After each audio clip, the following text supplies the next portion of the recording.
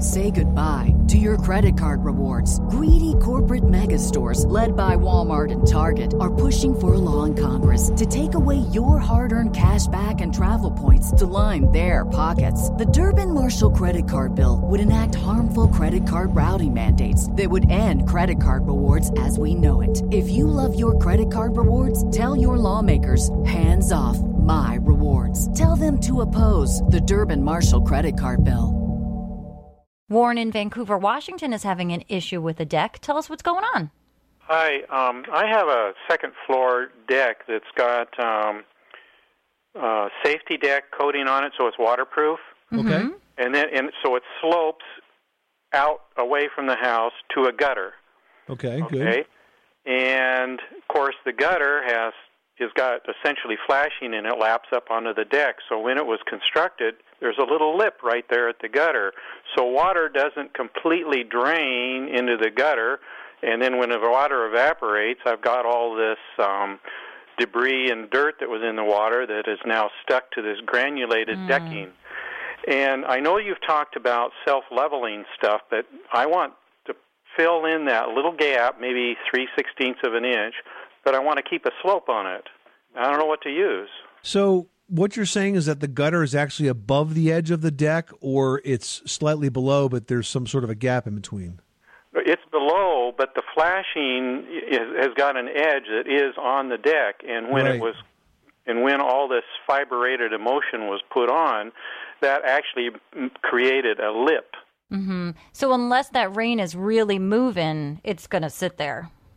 Yeah, it hits the edge of the flashing and stays. That's right, a little bit. And is there any way to reflash it? So, because it sounds like the flashing is put in exactly the wrong place. I mean, typically you would not put flashing on top of the surface you're trying to flash.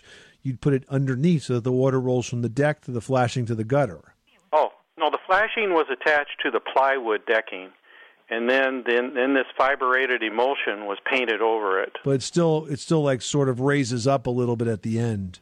Yeah, it's got to go over this edge at the end, yeah. Well, I mean, the thing is, anything that you do to build that up right now is going to require you to take that emulsion down or put more on top of it because you've got a coating there. I've got a 5-gallon bucket of the stuff. Oh, you do? So it's not a problem. Yeah, I could give you, I mean, you probably know what I'm talking about. Yeah. The product.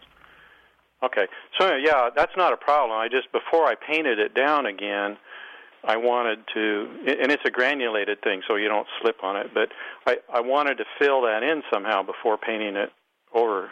So I think what I would probably use in this situation would be like an epoxy patching compound, similar to what we would use on a concrete cracked surface, or the kind of there's like also a subfloor resurfacer. Well, you know what? It's also used to restore rotted wood, and because I want something that's going to really adhere well to the substrate.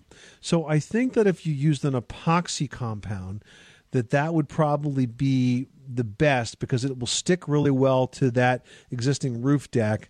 Does he need to do anything with the finish on top, that anti-slip surface? Because I mean, that may eventually break down over time, and would that cause this new leveled surface to sort of delaminate? No, that's why I said, yeah, he does have to take that down first because you can't put it on top of it. So you have to basically sand that down and get rid of that, build it up with the patching compound, the epoxy-based products, and then once the slope is just letter perfect, then you put another coat of the emulsifier on top of that. Okay, so I've got, it's 30 feet long, and then I may have to like taper it back. Right, exactly. Yeah, you're going to feather it up, and essentially use a very wide trowel, like a 10-inch, almost like a 10-inch drywall knife. Yeah, no problem. I got those. Okay. Oh, so an epoxy patching compound. Yep. Yeah. There's a company called Abatron that has a wide variety of these products. You might want to give them a call and find out the best one, because they have different formulations, but that's their website, abatron.com. Okay, I've got that. Yeah, I think I looked at that for like something Crete, Abatreat or Crete. Abacrete, yeah. Yeah, okay. That's one of the products as well. The epoxy won't get me into the self-leveling dilemma. I'll be able to use this instead. I think so. Oh, okay. Well, that's what I'm looking for, and then I just build it up a little at a time, and then put my paint back down again. That's right. Okay. All right. Does that answer all your questions, Warren? Yeah, I'll just have to find enough dry days to do it. All right. Good luck with that project. Thanks so much for calling us at 888 Money Pit.